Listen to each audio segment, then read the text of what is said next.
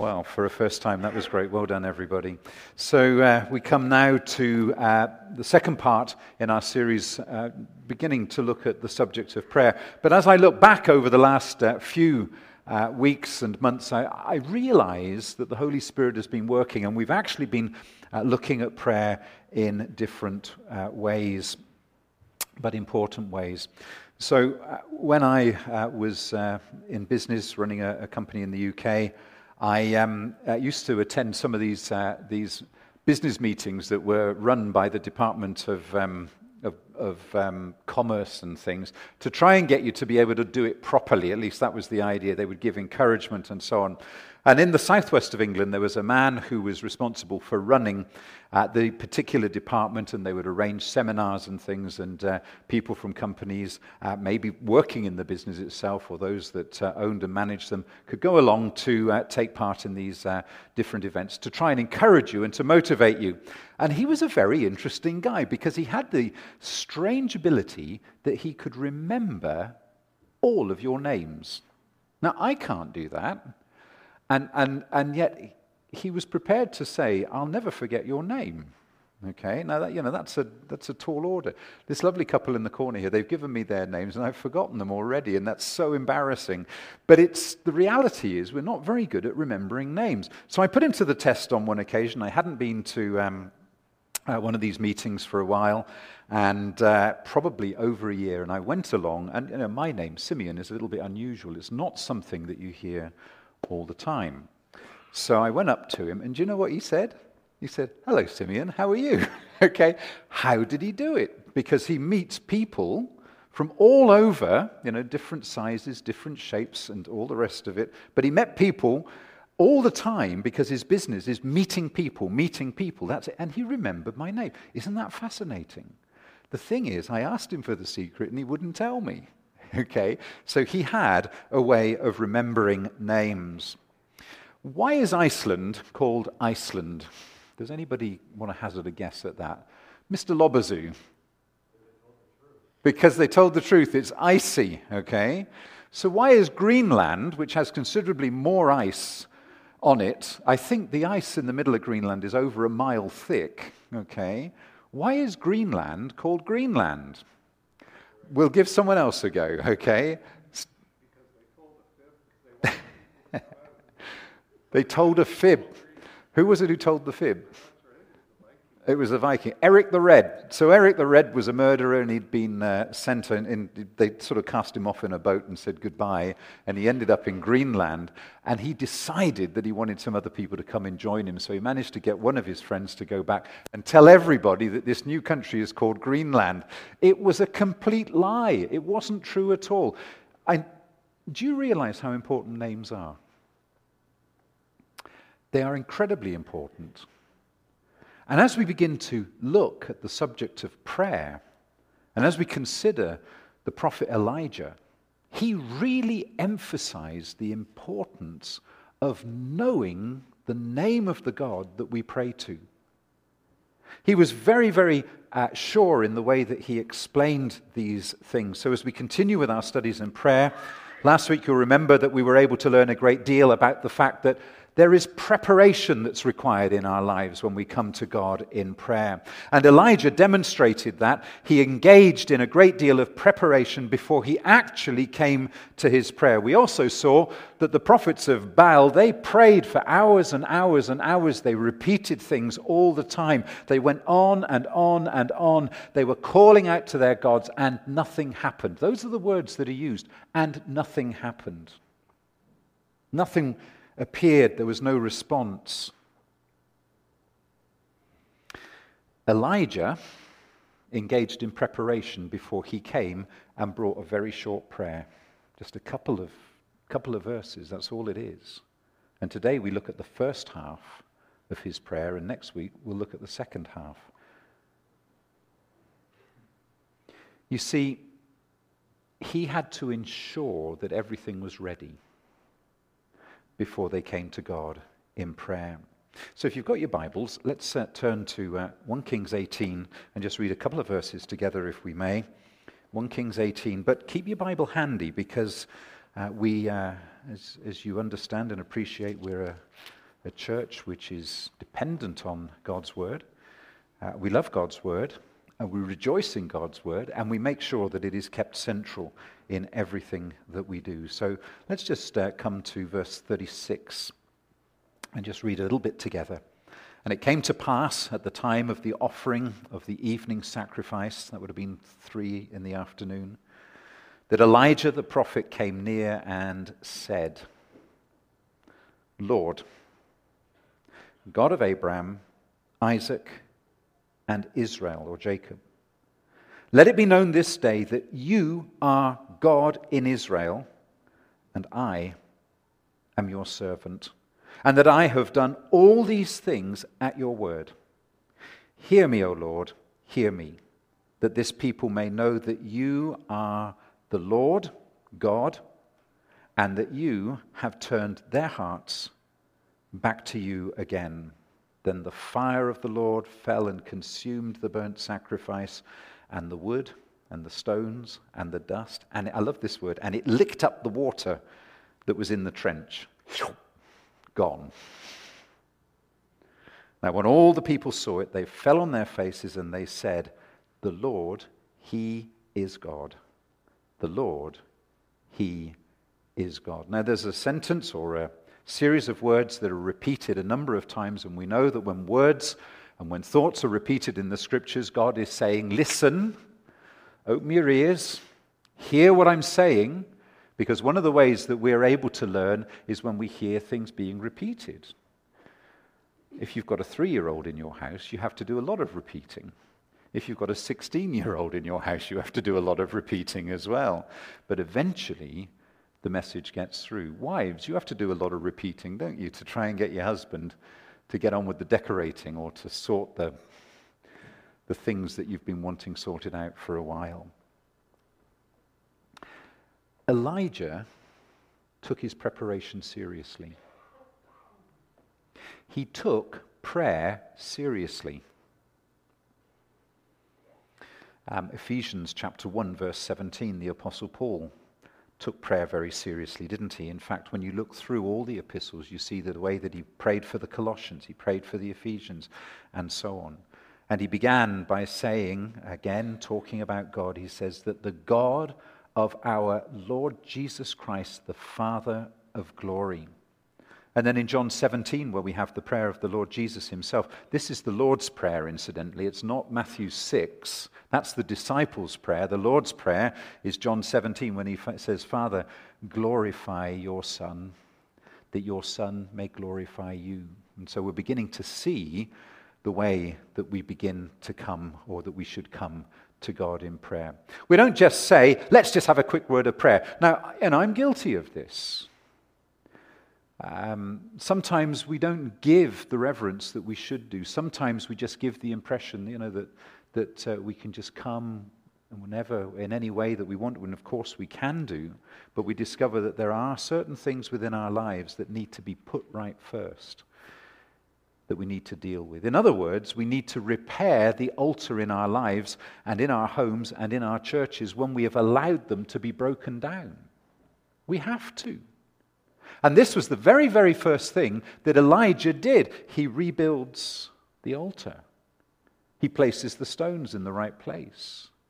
He puts it together as he knows it should be, to be a reverent place to bring to God. And as we come and as we think about our lives, and we sometimes think to ourselves, but God, why don't you ever answer my prayers? I see you working in the lives of other people. I see their prayers being answered. But why is it that you're silent to me? Why is it that I don't see you at work in my life? Friends, the message this morning is a stark warning. Perhaps there are things in your life that need to be put right. You've got to deal with the altar. You've got to do some building first. You've got to do some repair work first before you can expect to see God at work. Now, how is it that I can say that? Well, as we turn to the scriptures, we discover that sin always blocks and hinders our relationship with God. It always does. If we allow sin to be the dominant factor in our life, maybe something that you're just not prepared to let go of. it will hinder your relationship with God, because God wants all of us. There are many verses in the Scriptures. Psalm 66, verse 18. I think we looked at that last week. We might consider it just in a moment as well. Proverbs 28:19, Isaiah 59:2, John 9:31, 1 Peter 3:7, 1 Peter 4:7. All of these verses clearly state that sin hinders God from answering our prayers. In fact, from God even hearing us. Does it mean God is deaf?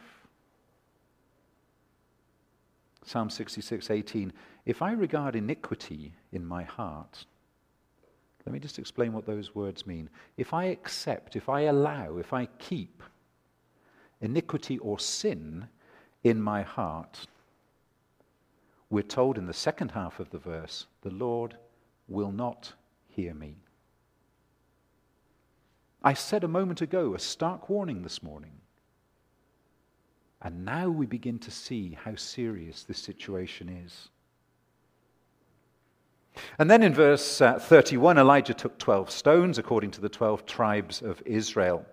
But we noticed in verse 31 the words, according to the number of the tribes of the sons of Jacob. And now we listen very carefully for the next statement, to whom the word of the Lord had come. It's past tense. It's not is coming. You see, we have God's word. God has spoken. And I reiterate this week by saying that there is no understanding in God's word, the Bible, that God is just constantly speaking and bringing new revelation to us. That isn't an understanding that we see from the Scriptures. What he said is, I've given you my word. Here it is. There's no confusion here. I have spoken. We have people who call themselves prophets in churches today. We have people who clamor for a new word from God when they have the Scriptures right beside them in their hands. God has spoken directly to them through the Scriptures, but perhaps they want something else. And I think it's amazing how God changes his mind, isn't it, when people start to hear, God's told me this week I'm going to do this, and then next week it's something else, and the following week it's something else. And God says, I'm the same yesterday, today, and forever. And so when we come and when we hear and when people talk to us, and incidentally, I'm not saying that God doesn't speak to us, but what I am saying is that we have to bring it immediately to the Word of God. We need to, in a sense, put that filter on to say, is this contrary to the Word of God that we're being told? Is this in keeping with the Word of God? Because if it's contrary to the Word of God, it's not from God.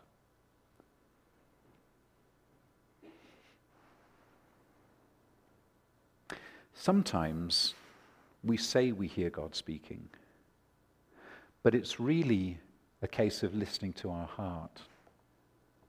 It's what we want. And if we can get God to agree with us, then we've got what we want. Instead of listening to God speak and help us. I always remember the account of Johnny Erickson. You know the young lady? Beautiful young woman, and she dives into a pool and misgauges the depth and breaks her neck, and she's in a wheelchair for all of her life. And I remember on one occasion she was talking about this very subject, and she said, a guy came along and said, God's told me to marry you. And so she said to him, well, when God's told me to marry you, we can get together and have a chat. But at the moment, he has not said anything like that. We've got to be so careful when we say these things.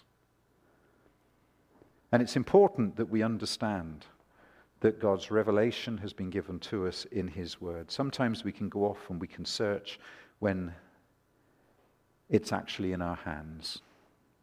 We need to understand that God has revealed himself historically.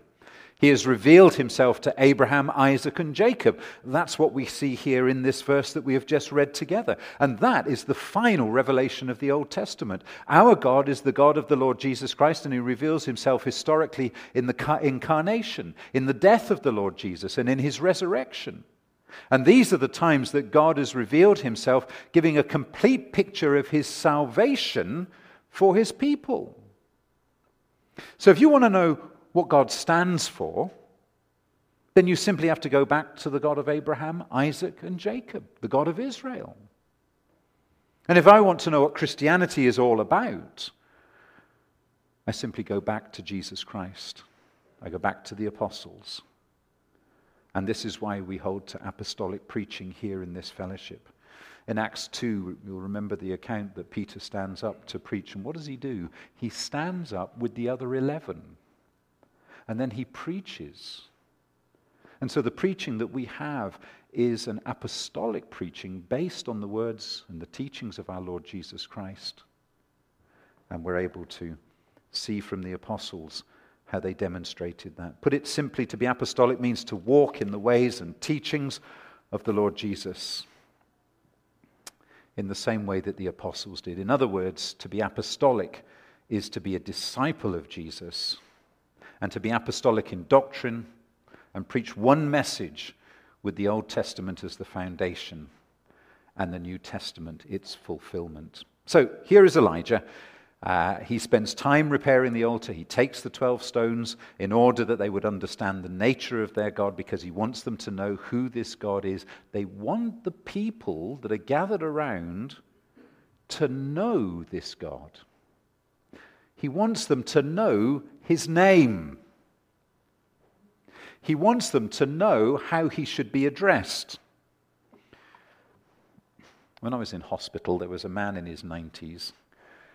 And this young nurse comes in. She was a trainee, sort of, 18, 19. And she says, "How you doing this morning, John?" or whatever it was, just to say hello. And he turns to her and says, "It's Mr. So-and-so to you." And I thought, how interesting. Okay. It's Mr. Oram to you. You see, today in our sort of society, Christian names, first names, are the names that we all work on. But if you're nearly 100 years old, it's that you've come from a time when there was a respect shown for people who were older than you. English is not one of those languages that has a distinction between people that you talk to. I think Dutch does, and you have an u and a a or something that you have to stick in at the right place when you're referring to somebody who is older or more senior or is more important than you are. Okay? But English, we don't do that. Sometimes we say sir, sometimes we'll say Mr. and so on. But it was interesting that there has been lost, perhaps, in our language and the way that language has changed, the way that society has changed, that we don't always address people in the way that perhaps we should do. And I think it's fair to say that when we come as believers, there is a sense in which we have lost the reverence for God that we should have. There's a sense in which we've failed to come to God understanding just who he is and what he has done for us, and the fact that we need to be careful. How does he want to be addressed? Well, he wants to be addressed, according to the scriptures that we have here, as the God of Abraham, Isaac, and Jacob, or Israel. And in the New Testament, the Father of our Lord Jesus Christ. So Elijah continues in his preparation. You see, there's nothing casual in what Elijah's doing here, is there? He could have just zipped through all of this and just butchered the animal and laid it on a pile of rocks and then said, "God, send down your fire and consume it." But Elijah knew that the people had to understand more. And so he spent time preparing them so that they did. He wants to show them that he's praying to a God who has revealed himself in history. Elijah comes with a sacrifice and everything is in order. Elijah wants the people to know that they can only respond to a God who has first revealed himself to them. There is no such thing as responding to God before he reveals himself first. The word of God always comes to us first. Now, Elijah was ready to pray after all the preparation has taken place. And his prayer is truly amazing. We find that he prays for 3 truly remarkable things. And the first is that the people recognize their God for who he is. That they show respect for this God, for who he is. As the Bible, and particularly when we read the older translations, the King James translation, hallow his name. And we see this in verse 36, and then notice that it is repeated again in verse 37, the verses that we have read together. He says, "The Lord God of Abraham, Isaac, and Israel, let it be known this day that you are God in Israel, and that I am your servant."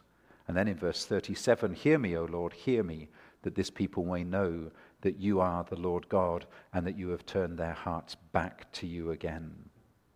You see, clearly speaking, there's that repetition we've spoken of earlier. And what we can discover from this very simply is that this is Elijah's priority.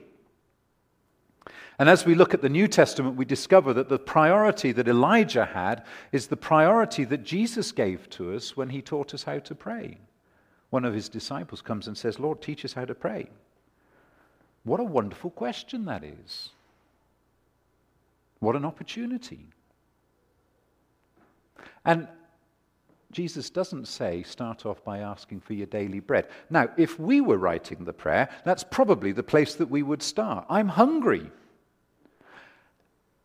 My bank account's empty, Lord. But no, that's not the place that the Lord Jesus taught us to begin our prayer, even though that might be the most pressing thing on our mind. I say this with great respect to Jace, but we're not even told to pray for our health first. You see, there's an order that is placed. There is a preparation that is placed. And we need to follow that, because these words are not there just to annoy us.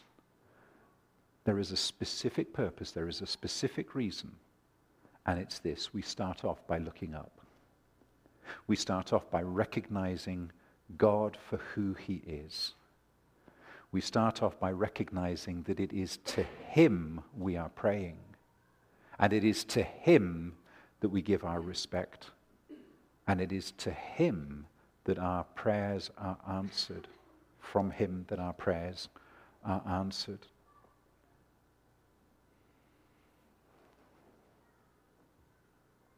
Our Father in heaven.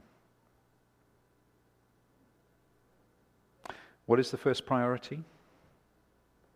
It's not for our daily bread, but that his name is hallowed and honored and respected in our lives and in the world about us. Now, as we look about the world today, I think we'd all agree that bringing honor to the name of God is not the number one priority that we see in the people who live in the house next door, down the street, the people that we meet in some of the shops, the people that we work with, the people that we have to contend with. In fact, as we begin to talk with them, we discover that their priority is in fact to curse or to use the name of God as a curse word. They will blaspheme using the name of Jesus. And it wasn't very long ago that blasphemy laws were very strong in countries like Canada and countries like the UK. But that's all changed. And now we hear politicians who swear. We hear politicians who cuss. We hear politicians who will take the name of God in vain. Because it's just their natural speak, it's their natural talk, it's just the way that society has become. There is now no understanding of bringing honor and hallowing the name of God. God is not respected, not honored in the world today, at least in the society that we find ourselves a part. We see this in our own community so often. And doesn't it grieve you and hurt you when people will say the things that they do. Why does it hurt you? Why does it grieve you? Because you honor God, because you hallow his name, and because you love God and you know that he loves you, and you've got a relationship with him.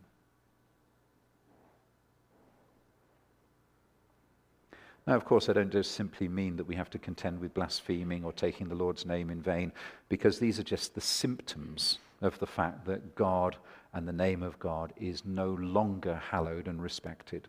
I'm talking about the way that people, and perhaps we even, live our lives. Now it's beginning to get personal. Does your life really show that you respect God as you should do? Does your life in any way show that you know God and that you hear him speaking as you read his word? And that as you read your word, you begin to apply his word to your life. And that makes you different. That makes you stand out from the crowd. That means that you are walking against the crowd.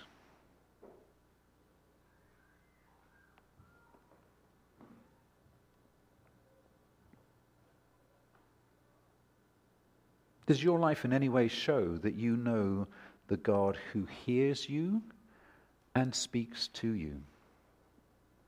And as you read the Bible and you see that God wants a personal relationship with you, do you have a personal relationship with him? Yeah, you've read it loads of times. The preacher preaches his heart about it every week. Your parents talk to you about it. But do you understand it?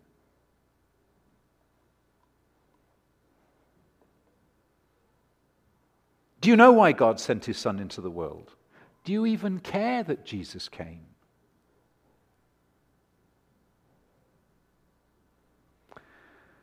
Whilst it's not a direct biblical fact, it's interesting that pretty well always the first thing that changes when a man or a woman or a boy or girl comes to faith in the Lord Jesus Christ is what comes out of their mouth.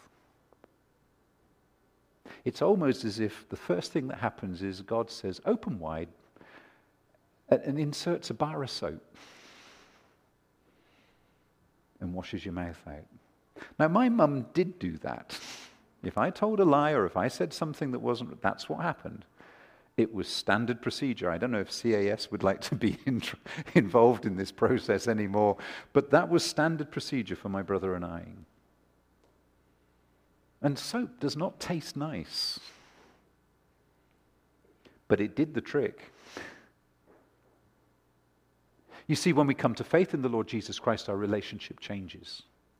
Suddenly, instead of opposing the God who created the universe, the God who created the world, the God who created us, suddenly, instead of opposing, we want to be close to. We want to have a relationship. We want to show and to receive his love in our lives. And that means that instead of using his name as a curse word, we want to talk about the love of the Lord Jesus Christ. We want to talk about a God who loves us and cares for us. A God who's interested in us. Because everything has changed. True saving faith in Jesus as Lord. Yes, it changes our language. Now, we need to focus a little bit more just on this God. Friends, the change in language is just the beginning. We have a much deeper understanding that needs to take place. And it's not just that we stop cursing, it is that we now know God. And we have to hallow his name. And we have to respect him because we've realized what he's done for us. And as we look at 1 Kings 18, verses 36 and 37 and elsewhere, we find that the name of God given is the name of the Christian God, because the name used is Lord, L-O-R-D, in capital letters. L-O-R-D in our modern translation stands for Yahweh, the covenant God of Israel. And it's vital that we understand this. So whenever we come across L-O-R-D in capitals, we are understanding that this is the God who has committed himself to his people.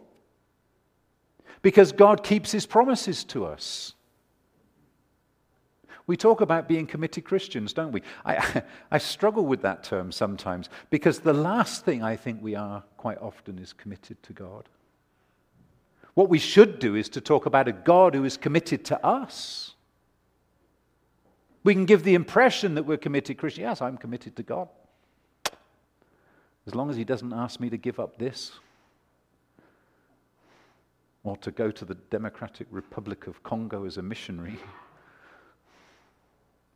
I couldn't go because it would require learning French, but that would be the least of the problems that there would be.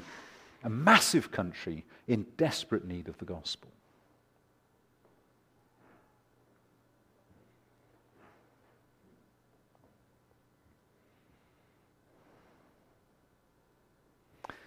The God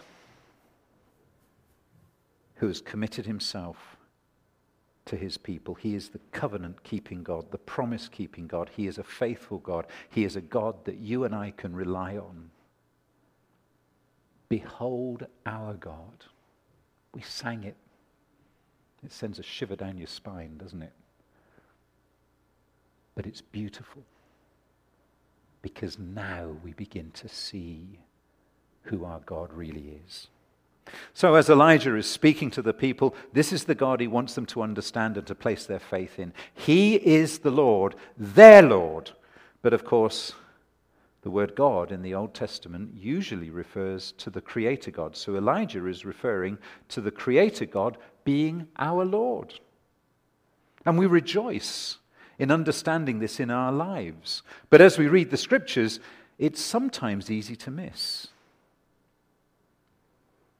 I think Jo actually, in her prayer earlier for Jace, read from Psalm 100, or was it 121 or 22? 21. So we won't turn to it because time is short. She read it earlier. I lift up my eyes to the hills. From whence comes my help? But the psalmist goes on and it says, my help comes from the Lord who made the heavens and the earth. Now, are you grateful for that? Because nowhere else do we see that these false gods, these idols, created the heavens and the earth.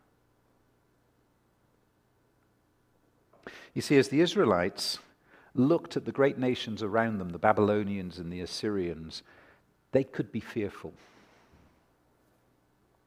And they could see their great deities that they referred to. They could see these big temples that had been built. And the Israelite is reminded that their God is Lord. He keeps his covenants and promises, and he is the God who created the heavens and the earth.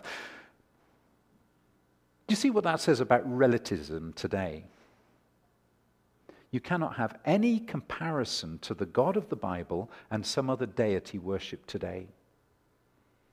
And interestingly enough, this actually takes us back to Jeremiah chapter 10, which we looked at in December in 2 Sunday evenings, and particularly verse 11. And you'll remember that Jeremiah 10 is where we actually began this series looking at prayer, even though we didn't fully understand that that's what we were doing at the time. I didn't understand that that's what we were doing at the time. But Jeremiah chapter 10 helps us, and it reiterates the preparation that we have to have in relation to coming to God in prayer.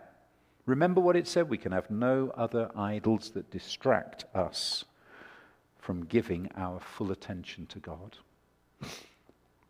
We'll come back to it in a moment. But firstly, the verse from Ezekiel that we looked at last week, Ezekiel 14 verse 4. Here it is from the Message version. Now, I very rarely read from the Message version, but I'm not going to be critical, because if you want even to help your family to understand, by all means, Eugene Clark's Message Bible, read it. And so I read it from that. And of course, we see the clear link between the idols of money, pride, sexual sin, selfishness, drunkenness, greed, lust, murder, envy, hate, disrespect for parents, lies, unkindness to others, lack of love, and so on and so on. And Eugene Clark says, God's message came to me. This is the translation of Ezekiel 14:4. Said, Son of man, these people have installed idols in their hearts. They have embraced the wickedness that will ruin them. Why should I even bother with their prayers, says God. You pray, and God seems to be ignoring you. Have you ever asked yourself why? Perhaps you've never understood that prayer requires that we prepare our hearts and that we get the altar repaired and that we recognize that God is our Lord and that He demands our full attention all the time. Back to Jeremiah 10, where we began in December, particularly verse 11, and you'll see the link with these chapters immediately. Here it is. Thus you shall say to them, the gods that have not made the heavens and the earth shall perish from the earth and from under the heavens. What a magnificent verse and statement that is. And friends, it's true. Can anyone remember, and let's face it, out of society around us, we're probably the one group that might be able to come up with some answers here. Can anyone remember some of the names for the gods of the Babylonians and the Assyrians? Molech? Yeah, what was his special requirement? Sacrifice of? Yeah, so Molech, sacrifice of children. Are there any others? You never thought you'd be asked these questions, did you? I mean, if you were doing a PhD on the gods of the Babylonians and the Assyrians, you might well be able to answer all the questions. But you see, that's the point, isn't it? The scripture said they'll not be remembered. And they're not. They've been forgotten. They've all perished from the earth. Now do you see the importance of knowing properly and truly knowing the Lord who is the God who created the heavens and the earth? Why? Because He's the true and living God. And it is to Him that we pray. It is to Him that we bring our honor and our praise. And it is to Him that we say as we pray, hallowed be your name. And I say this to the Moliner family. You're not wasting your prayers. Because God is a God who hears and speaks. He is the God who is our Lord. He is the God who has created the heavens and the earth. And that includes us. We can't answer all the questions as to why, but we do know that God loves us, and He hears us, and He speaks to us. I warned you, if God seems distant to you, it's not because He's running away from you, even though there are times that you might think, if I was God, I'd run away from me. It's not because He's walking at a distance. It's because we're walking at a distance. It's because we haven't understood what real relationship with Him means. We haven't surrendered all aspects of our life to Him. We still cling to the sins that we like, the things that we know are not right. The money that we won't give for something to further the kingdom of God because we want it ourselves. The times when we eat more food than we can possibly cope with and there are people who are starving. The times when we keep the time to ourselves when God says, I want your time.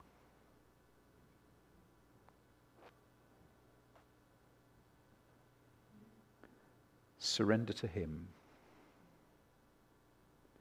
and call to him, because he is your Lord if you have come to faith in Jesus. He is the God who has created everything. And so Elijah is not just a Sunday school story for little kids making a model of an altar with lots of red paint. This is real. This is for us. That's the first half of his prayer, and next week we'll look at the second section, or the second prayer that Elijah brings, that the people would recognize the true servants of God for who they are. Verse 36, the second part, let it be known this day that you are God in Israel, and I am your servant, and that I have done all these things at your word.